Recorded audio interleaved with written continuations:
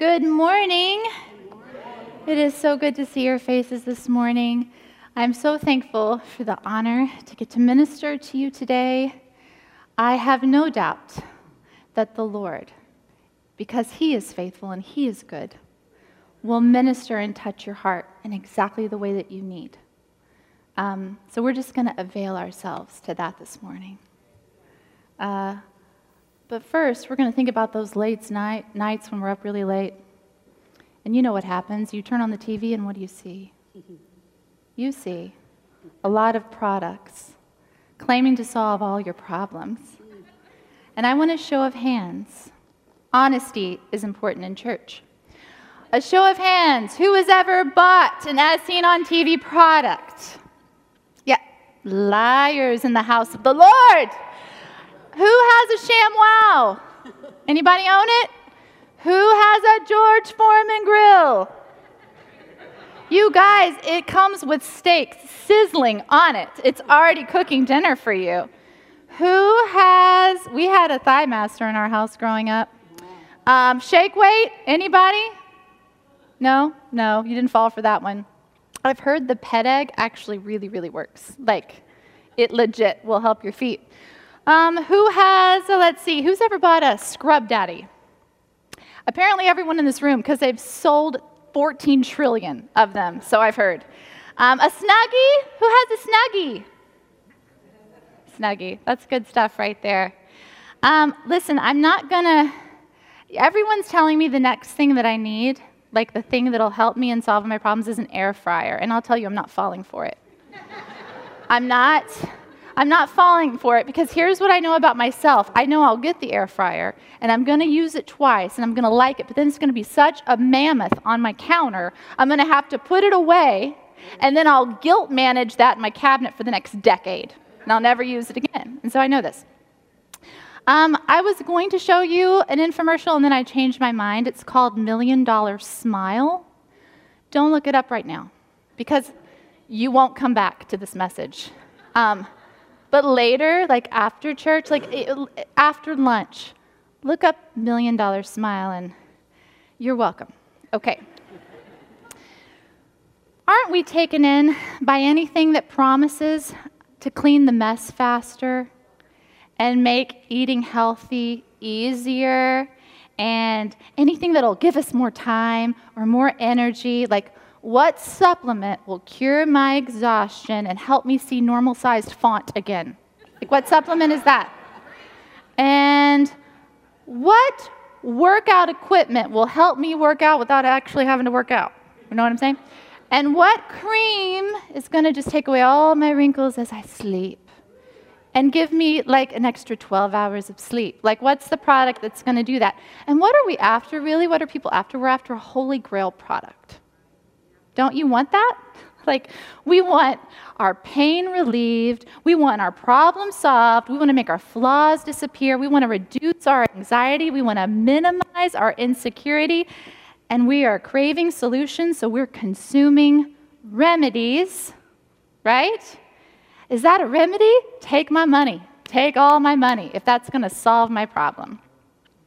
Now, many Christians, some, a couple, you decide, can do a version of this on a spiritual level. They want a quick fix remedy to a deeply rooted issue. So they gotta go to that worship concert. They gotta attend that conference. If I just read this book, if I just get that speaker to lay their hands on me and pray for me, and some of us chase holy grail moments with God. And we're trying to distract ourselves from our loneliness and our sadness and our fears and our pains and our struggles, but most of the time, our issues don't suddenly disappear because we went to the right conference or we sang the right song. Yep. Our core issue, if you funneled it down, all the struggle and the heartache and the longing and the trials, and if you kind of broke it all down, if you could reduce the cry of the human heart to one thing, it would be the desperate need to belong. We want to belong. And when we don't feel belong, we have insecurities and we try to find other things to help meet that need of belonging. So I'm going to call this kind of hidden events, consumer Christianity, right? We're going to get to that concert. We're going to attend that conference. We got to go to church. We're going to drive to this revival service because God's there, and we got to go visit Jesus. But visiting Jesus is not going to meet our need for lasting connection to him. There is a scientific law. It's Goodhart's law. It states, when the measure becomes the target, it ceases to be a good measure. Meaning if we conflate attending events as our relationship with Jesus, we start to believe the reward is in attendance. We're chasing the emotional high of an experience, which is why so many people are dissatisfied. Not you, people you know. So let's bow our heads and pray. Heavenly Father, we humbly come before you and say you are King of Kings and Lord of Lords, and you have your way today. Have your way in this place. Have your way in our spirits. Have your way in our hearts. Have every word in this message. It belongs to you. We belong to you, and only in you is our greatest need of belonging met. And we thank you for this time together in Jesus' name. Well, Jesus doesn't want us to visit him, and Jesus doesn't want to meet up with us. Jesus laid down his life for you. What do you think he wants? He wants what he's wanted since the Genesis beginning. He wants intimate relationship. Intimate relationship. God created you for intimate relationship with him. And he's invited us into his love. And that very disconnection that plagues every human soul, right? The sin that separated us from God is only made right through who? Jesus. It's only made right through him. And only in giving him our lives do we find the thing we crave more than anything else on this earth, which is to belong, to be loved, to be connected. Say connected. Connected. Jesus gives us the magic bullet for connection in John 15. And guess what? It doesn't involve purchasing anything. You don't have to buy anything for this. Jesus says, abide in me. Abide in me. You belong with me, so abide in me. Abide in the Greek is the word meno, and it means to stay, to remain, to live with, right? We're not visiting Jesus. We're staying with him. We're living with him. You remember the verse, in him we live and move and have our being. Our very being is only alive when we're with him. There are some Christians who obligatorily, they want to check off the boxes. Go to church, check. Pray, check. Read the Bible, check. Sing the songs, check. Give the offering, check. Serve, check. So that God is less angry with them. So that they'll be more holy. So that they'll feel less guilty. Religion is the relationship of rituals to appease God. And really, it's kind of a fearful relationship. You're afraid of him, but you still want him to give you some perks. So you're going to try to please him. Then there are Christians who go to church and pray and read their Bible and sing the song and give the offering and they serve. And they're not doing it to impress God at all. They're just doing it because they love him. They just love him. They want to be with him. They want to know his heart. They want God to know their heart. This is abiding. Abiding is the relationship of intimacy with God. Intimacy with God. When we abide, we are continually in the place where we're trusting and receiving the fullness of God. Trusting and receiving. Because in Jesus, we get to experience the fullness of God. Isn't that awesome? This is awesome. Now, what does abiding look like? Let's say we have some of you might think of abiding like this.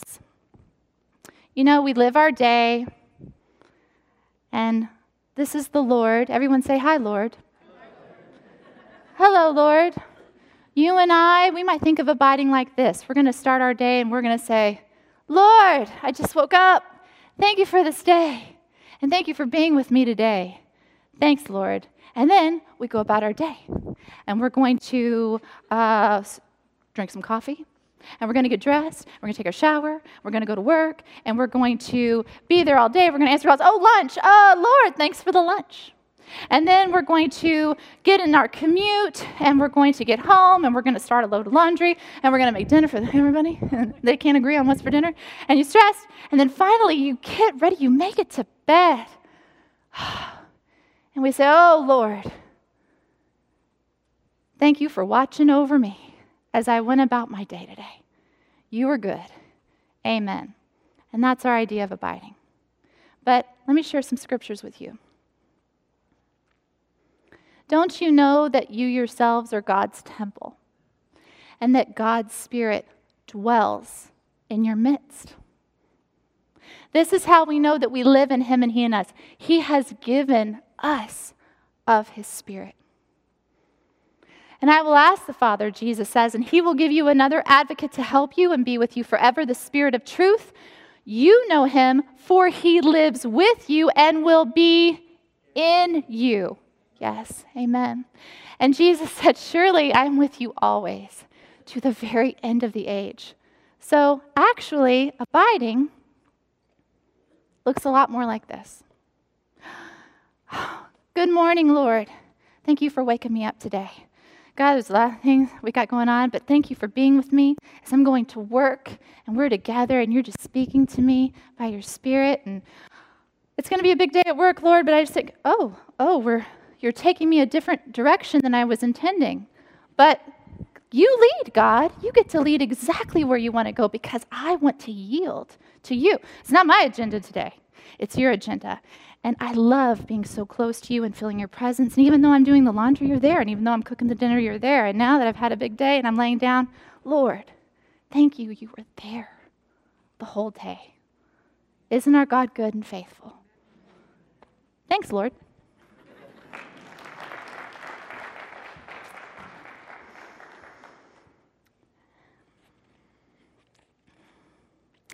God is with you all the time. Say all the time. All the time. The Holy Spirit abides in you all the time. You are the temple of the Holy Spirit. And Jesus explains how we abide in Him in John 15. So if you have your Bibles, open up to John 15. Now, John is probably my favorite gospel. I don't know why. I just love it so much. And I think it's because John expresses the theme that Jesus is Lord, right? That's John's message. Jesus was fully man, but He was fully God. He is the Messiah. And all throughout John, there's a cool pattern that happens if you notice it.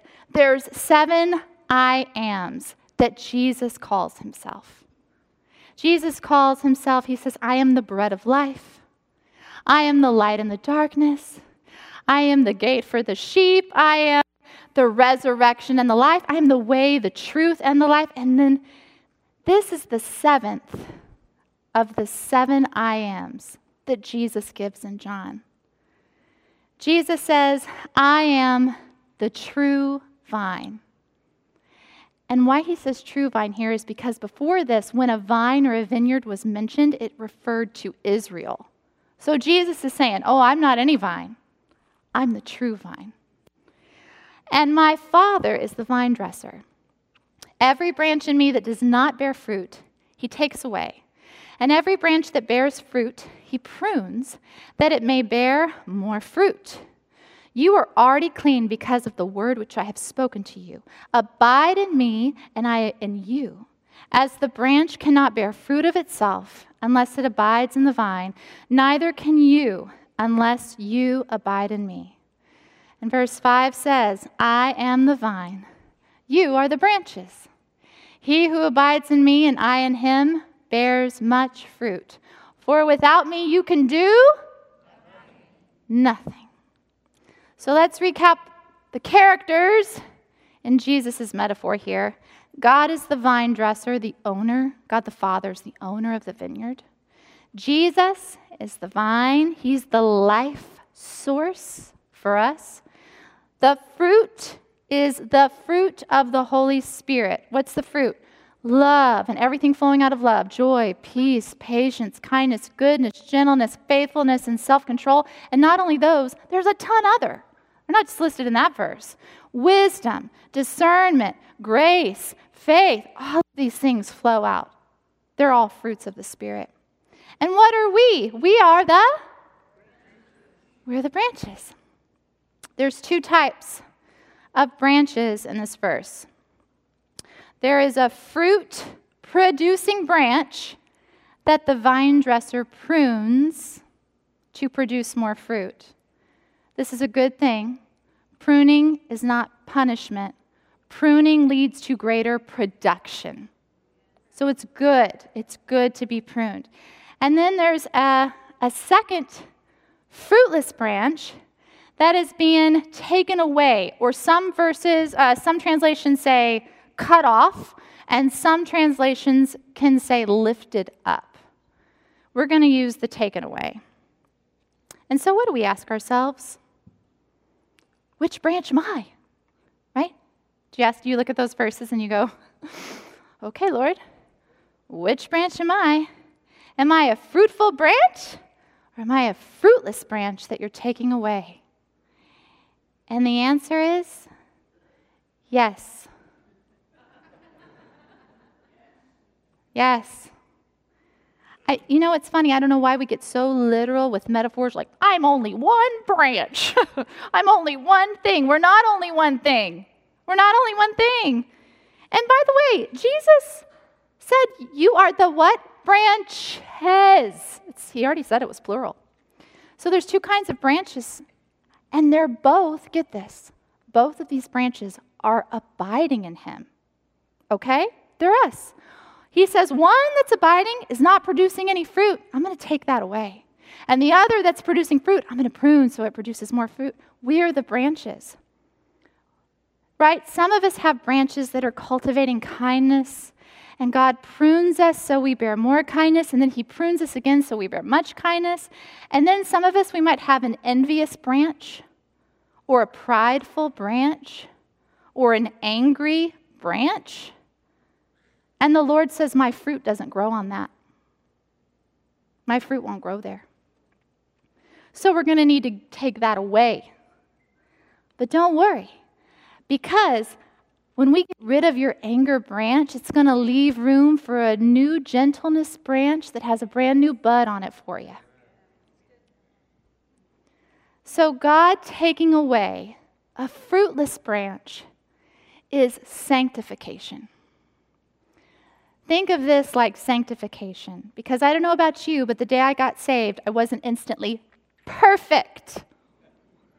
Did you get saved and become perfect? No, but the Spirit that is perfect dwelled in you. And sanctification is the process of God refining us and growing us to bring us more and more into the image of the Lord. And so most times we won't admit our pride or our envy or our anger until the Holy Spirit convicts us. And then when we are convicted of that unrighteousness, the only correct response is repentance. Lord, I'm sorry. I'm sorry for that behavior. I will not repeat that behavior, and not by my own might, God, but by your Spirit. And boom, God removes that toxic branch. He takes it away. So sanctification is that continual process of God, bringing us more and more into his image. And that picture of the vine dresser taking away the fruitless branch, I think it's illustrated so well In Philippians 2:12, Paul writes this, "Therefore, my dear friends, as you have always obeyed, not only in my presence, but now much more in my absence, continue to work out your salvation with fear and trembling. For it is God who works in you to will and to act in order to fulfill his good purpose." Okay, this can be a tricky verse for some people.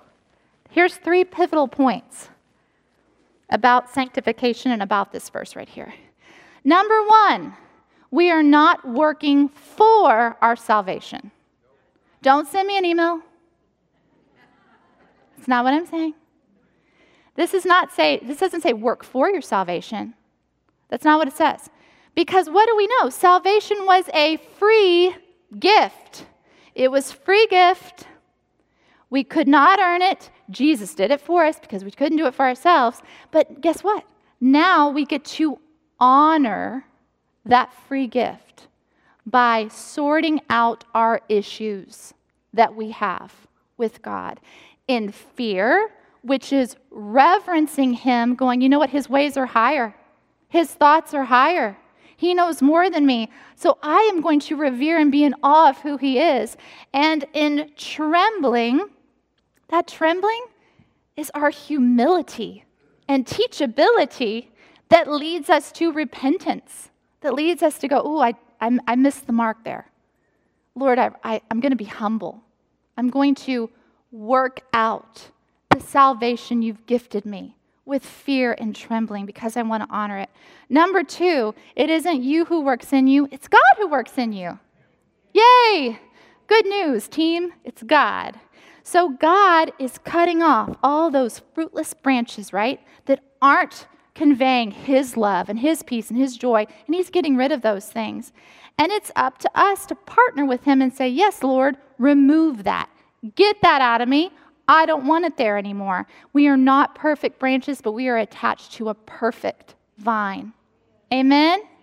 Amen. So when God exposes our errors and mistakes, we say, yikes, Lord, okay, I'm turning away from that and turning toward you because that's not my source. You're my source. I'm looking to you to be my source. And this is point number 3. The repentant heart never falls off with the branch. When we're repentant and we're clinging to the vine, when the branch goes, you're not going with it because the branch is no longer your source. Jesus is your source. So you never have to worry when God's taken away the branch that you're being carried off with it. Not if you're clinging to the vine. Not if you're clinging to Jesus. Not if he's your source. So this is working out our salvation. It's allowing God to get our issues out of us. God is working to get our issues out of us. Amen? 2 Corinthians 3:18 says, we are being transformed into his image with ever-increasing glory, which comes from the Lord who is Spirit. The Lord who is Spirit leads us into all truth. But this is not a one-time download. It is a continual process, and it's a relational partnership. This is our partnership with the Holy Spirit. Let's continue reading in John 15. If you abide in me and my words abide in you, you will ask what you desire, and it shall be done for you. The Lord is saying, if you are just so attached to me, whatever you're going to ask is going to be exactly what I want because you're attached to me. So you're going to be asking for greater love, greater joy, greater peace in this area. God, I need greater self-control. Lord, I need to see your kingdom here.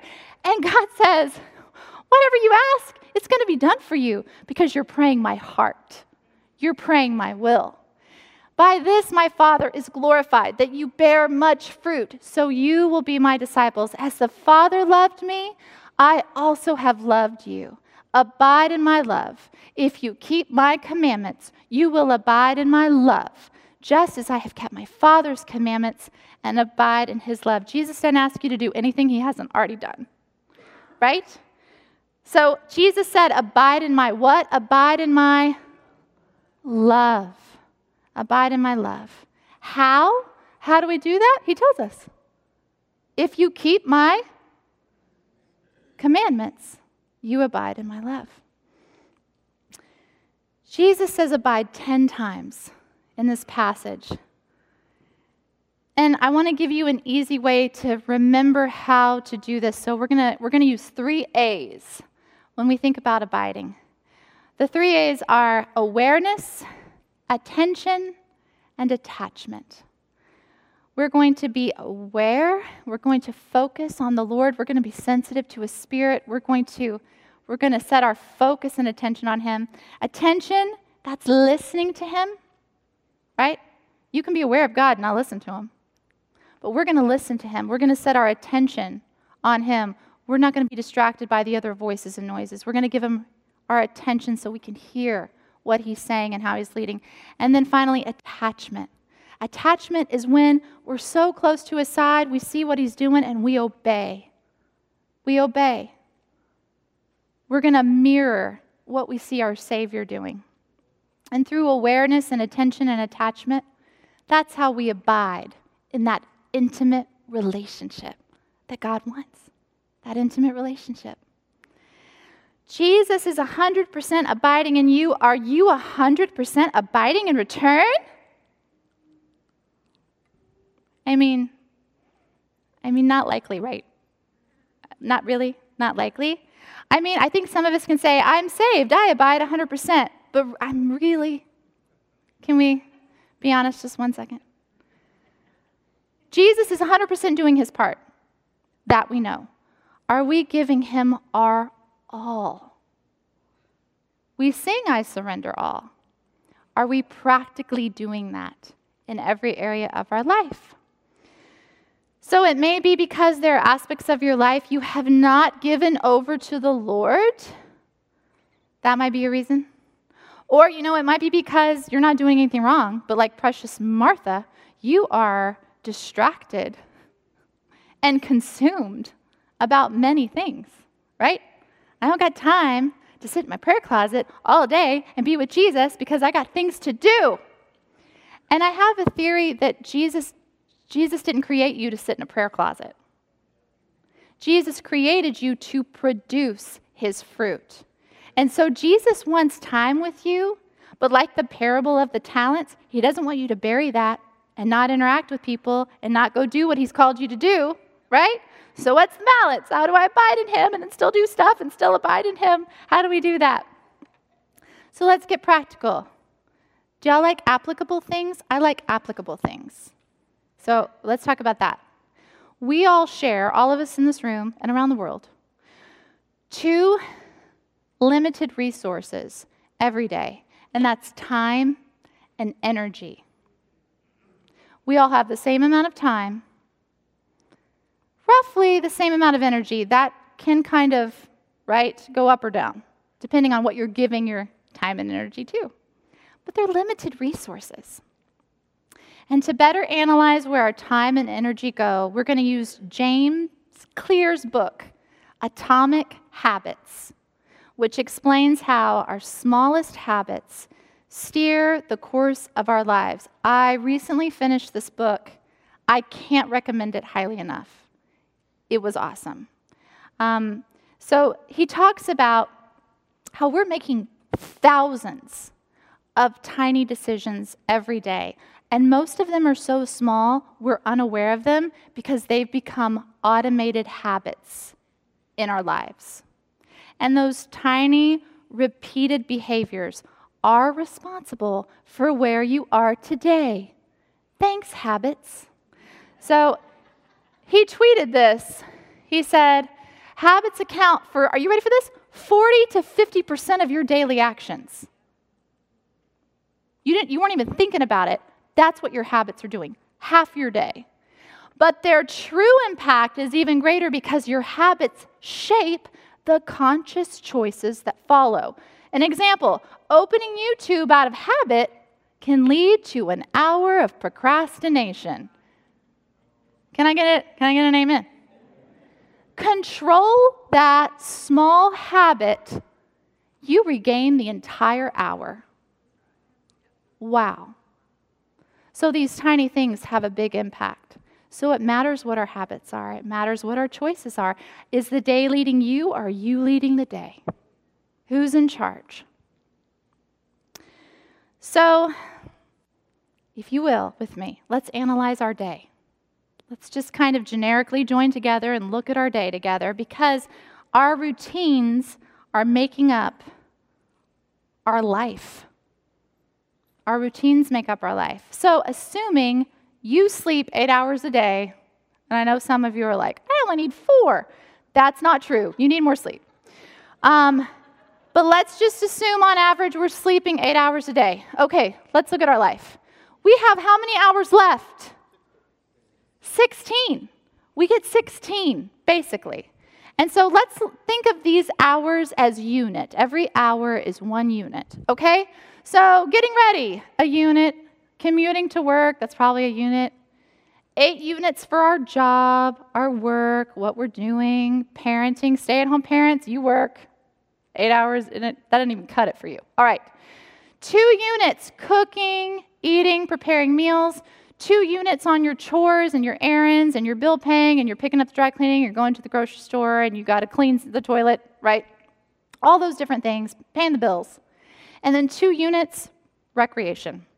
That's your unwinding time, your hobby time, your TV time, your watching the news time, you're playing the instrument, whatever you do. Exercise. Some of you exercise for recreation. So there's that, if you're that person.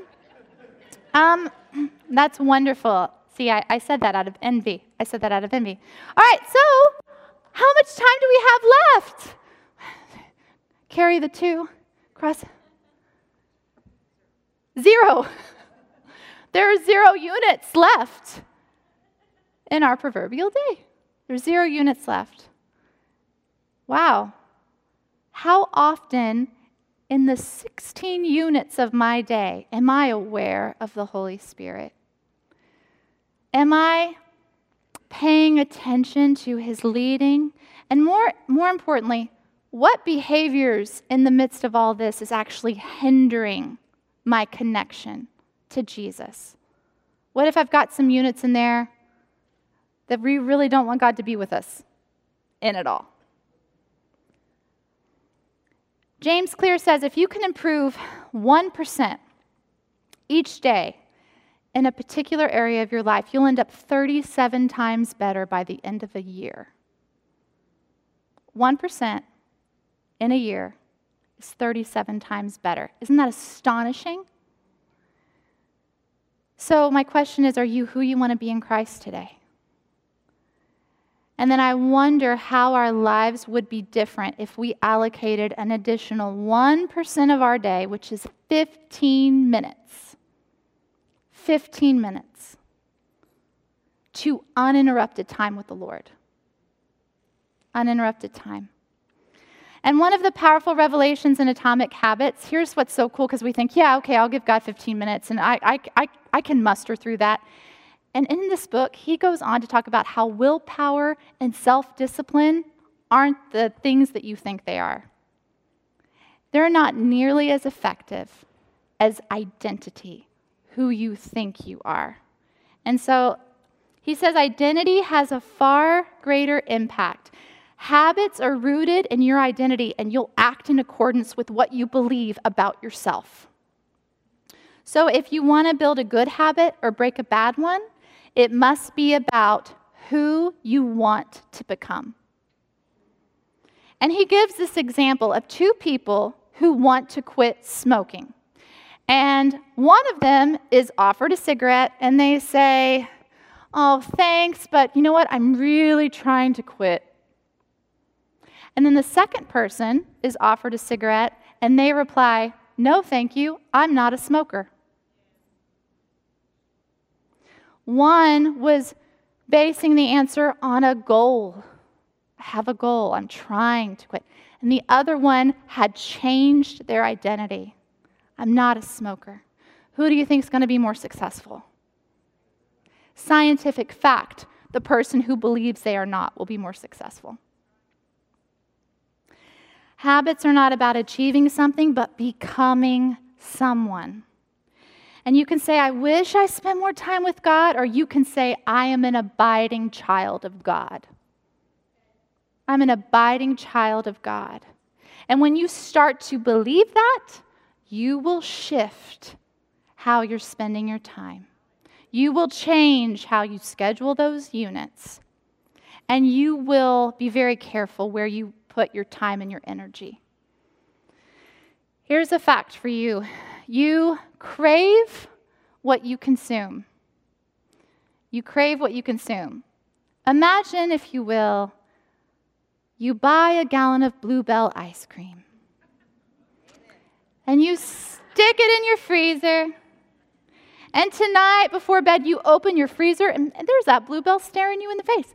And so you are ready for bed, and you make yourself a big bowl of your favorite flavor of Bluebell, and you get in bed, and you eat the ice cream before bed. That's a good night. It's a good night. All right. Night number 2. You're in the kitchen. Oh, you remember you have Bluebell. You're going to make yourself another bowl of Bluebell. And so night number 2, right, you're almost ready for bed. You're like, oh, yeah, I'm going to scoop me some more Bluebell. You sit in bed, and you start eating that Bluebell. It's a great end to your day. Now, here's what I can almost guarantee. On night 3, while you are in your closet putting on your PJs, you're just going to all of a sudden have a craving for ice cream. Out of nowhere, right? This is Pavlov's dog happening right now. You're going to instantly be like, why do I want ice cream so bad now? Because patterns take hold of us fast, faster than we realize.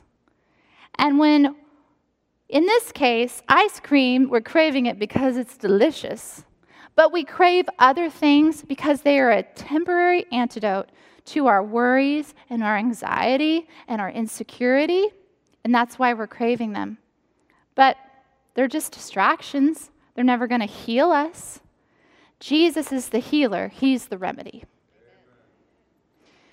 If you want to crave more of Jesus, you have to consume more of Jesus. So here's a start. Schedule a unit of your day to spend uninterrupted time with the Lord. That's consecrated. Like not just praying while we're doing something else, but doing nothing else. Just sitting with Him and being with Him, uninterrupted time. And if you're like a unit, that's 60 minutes. I don't think I have that. That's okay. Why don't we just give Him 1%? 15 minutes. Add 15 minutes of your day to the Lord. And if that sounds like a lot, it's not. I'm telling you, you can worship 5 minutes to a song, you can read 5 minutes of a verse, and you can pray 5 minutes, and that 15 minutes will go by like that. Another thing you can do is add more time with Him while you're getting ready. You can listen to the YouVersion app, the Bible read to you while you're getting ready.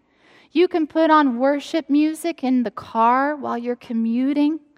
You can trade your social media time for time studying the scriptures or having a Bible study with a friend, right? You still have to live all the units of your day, but you can pivot your intention toward the Lord in those units. We're pivoting our attention. We're being more aware. We're being more attentive so that we can be more attached to Him. Our relationship with Jesus is not just another relationship in our life. It is the relationship of our lives. The relationship. He is the friend that sticketh closer than a brother. And do you know why? He wants your time and energy so He can renew you with His love. Every minute, every speck of energy you spend in His presence, it's not wasted. He multiplies it back to you. He's amazing. So through John 15, Jesus is telling us, abide in me, stay close to me, listen to my words, be nourished by my love. And as you cling to me, Jesus is saying, as you cling to me, which is when you're trusting in and receiving from me, right? I'll prune where my fruit's growing so you produce more. More peace, more kindness, more gentleness, more mercy, more faith, more joy. And then He says, My Father, he's going to cut off the branches that are fruitless and diseased, because in me there are no jealous branches, there are no selfish branches, there are no abusive branches, there are no manipulative branches, there are no hateful branches, there are no addictive branches. Are you seeing what Jesus wants to cut off of his people? Because these branches will never produce my fruit. They are anti-love. They are anti-Christ. That's why they're taken away. They can't remain on my vine.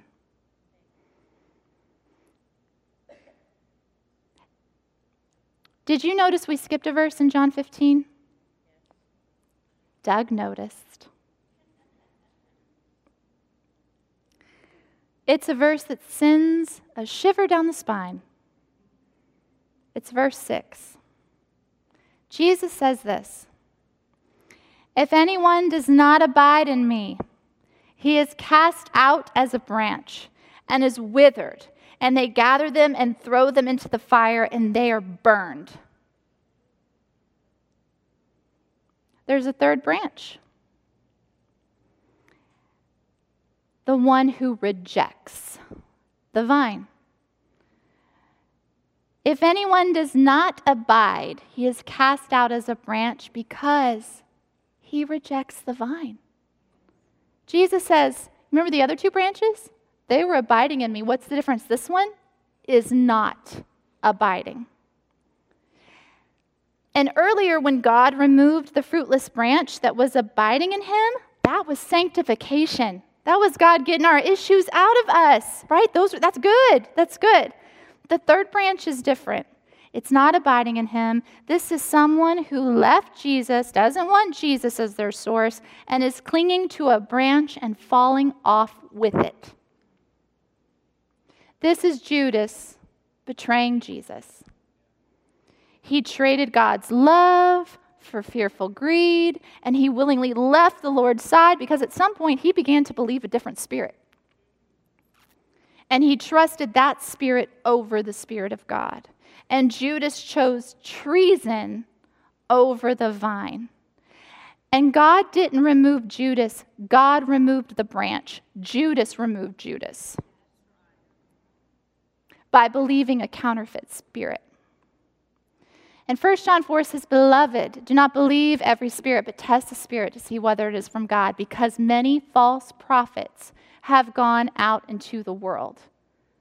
John says, beloved, that's you, that's the church. Believers, don't believe every spirit, because there's false spirits. And they're competing for your allegiance. And counterfeit spirits, they want you to abide in them. And they want you to believe in them. And there are spirits in the church that are trying to deceive believers every single day. Spirits of idolatry, spirits of contention, spirits of oppression. And God is casting those out. So you have to ask yourself, am I holding on to the branch or am I clinging to the vine?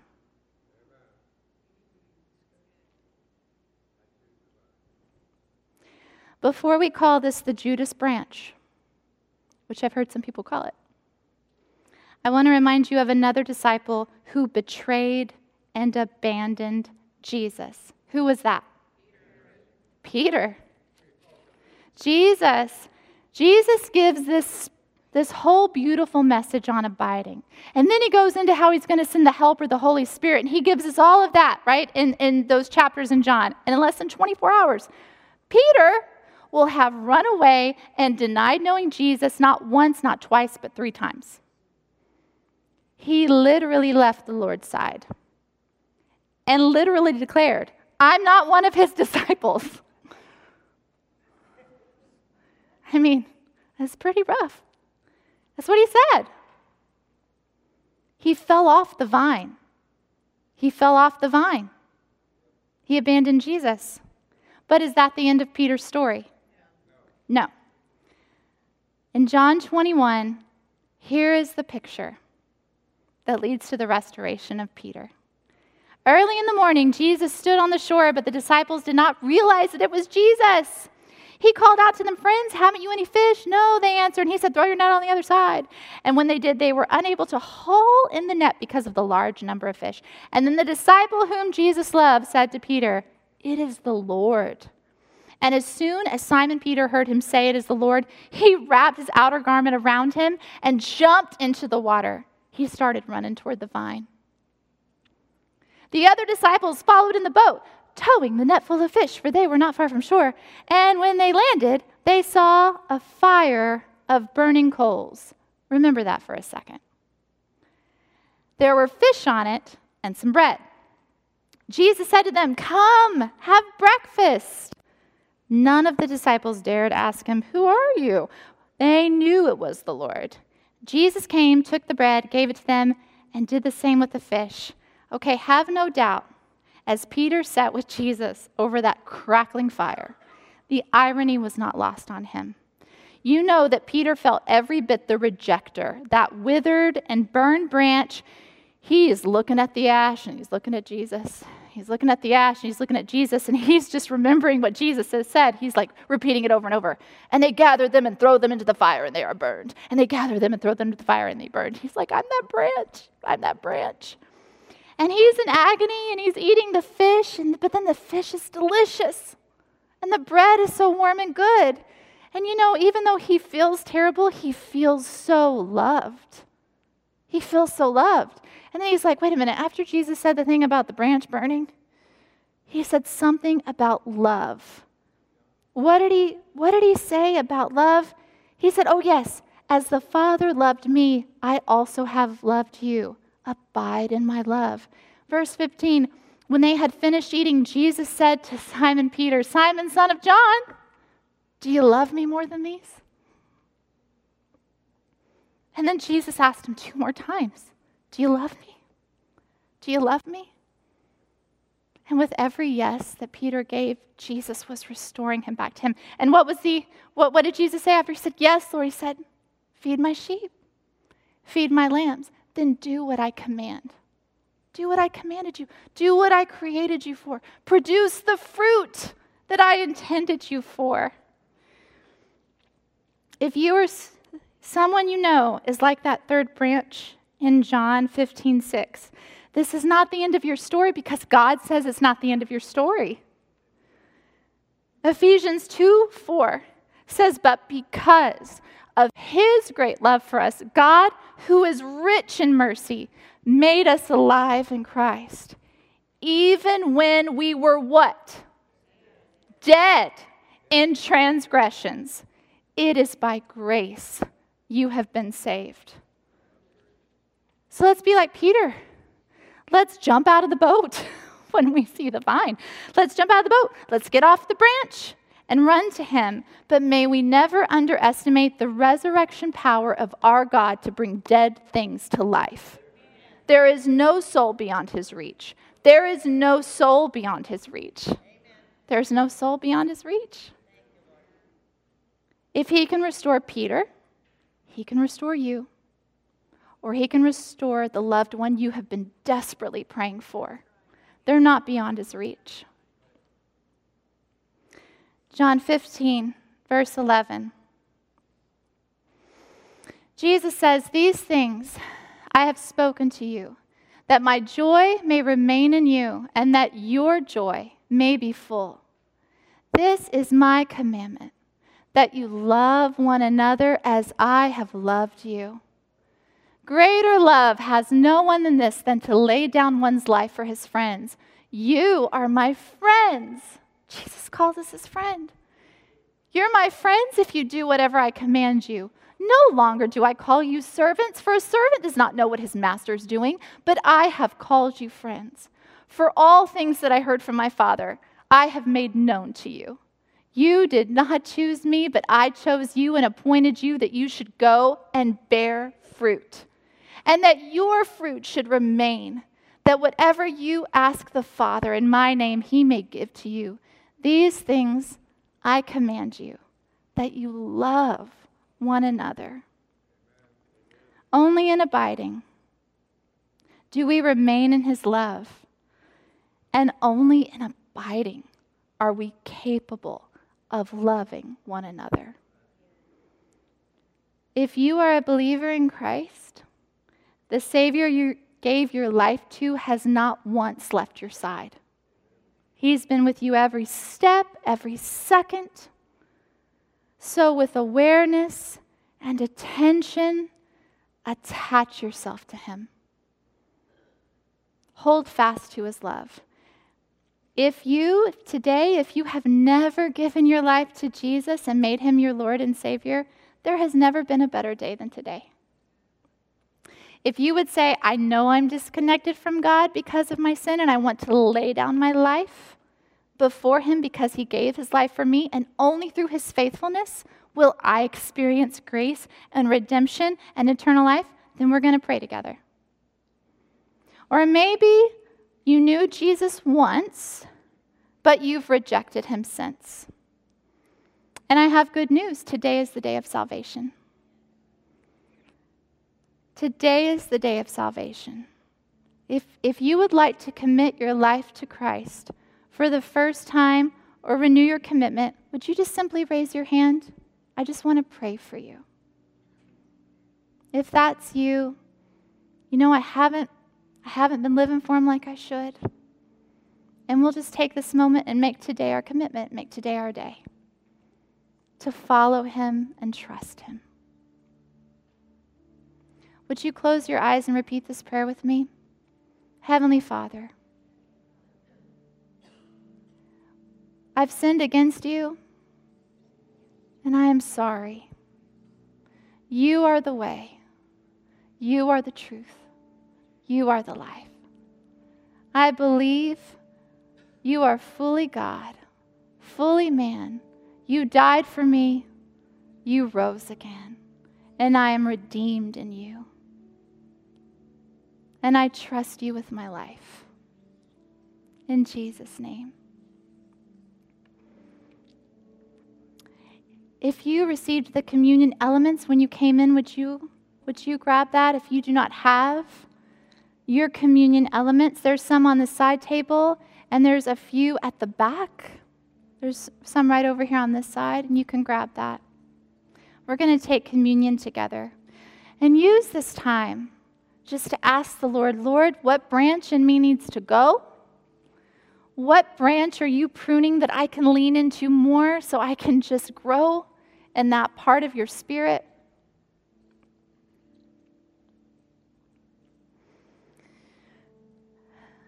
The Lord Jesus, on the night he was betrayed, took bread. And when he had given thanks, he broke it and said, "This is my body, which is broken for you. Do this in remembrance of me." And in the same way, after supper, he took the cup, saying, "This cup is the new covenant in my blood. Do this whenever you drink it in remembrance of me. For whenever you eat this bread and drink this cup, you proclaim the Lord's death until he comes." You take the bread in your hand. Lord, we remember you were wounded for our transgressions. You were bruised for our iniquities. Let's take the bread together.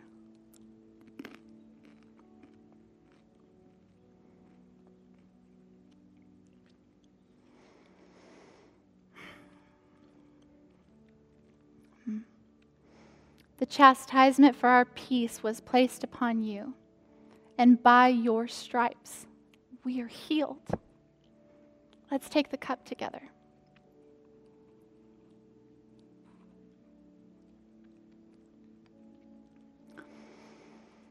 Thank you, Lord. Thank you for your faithfulness. Thank you for your loving sacrifice. Thank you for your redemption. Thank you for sending your Spirit to comfort us and guide us and equip us and challenge and convict us and strengthen us so we grow more into your image every day. Amen. If our prayer partners would come up, if you have absolutely anything you are believing God for or you want to pray for, these prayer partners will believe with you. They are full of faith. They trust in God, that he is who he says he is. All right, I'm going to leave you with 3 ways to abide more closely. starting today to carry into the week. Number one, schedule in some consecrated time with the Lord. James Clear says if you want to start doing something, you need to write down the time and place you're going to do it. So write down when and where you're going to have your undistracted time, your uninterrupted time with the Lord this week. Schedule that in. Number two, invite the Holy Spirit into all the units of your day because He's with you anyway. So let's remember that. And let's remember He's there and talk to Him. Invite Him into the laundry. Invite Him into the commute. Invite Him into that conversation. Invite Him into that problem and that struggle. He's there with you already. Number three, since the Holy Spirit is there, let's ask the Holy Spirit for the gift of discernment. The Holy Spirit has all kinds of gifts He wants to bless the body of Christ with. And discernment is more important now than ever because not every voice is the voice of the Lord. And there are voices out there who speak as if Jesus has not come, not redeemed us, and they're building on fear. And those voices are the voices you discern and say, no, that's not the voice of the Lord. Because the voice of the Lord speaks that Jesus has come, He has redeemed us, and He always builds on love. And so we're going to attach our hearts and our spirits to the voice of His love. Amen? Amen. Well, the Lord bless you and keep you. May His face shine upon you. He's going to give you great joy and great peace. Have a wonderful week in Jesus' name. I love you. Bye-bye.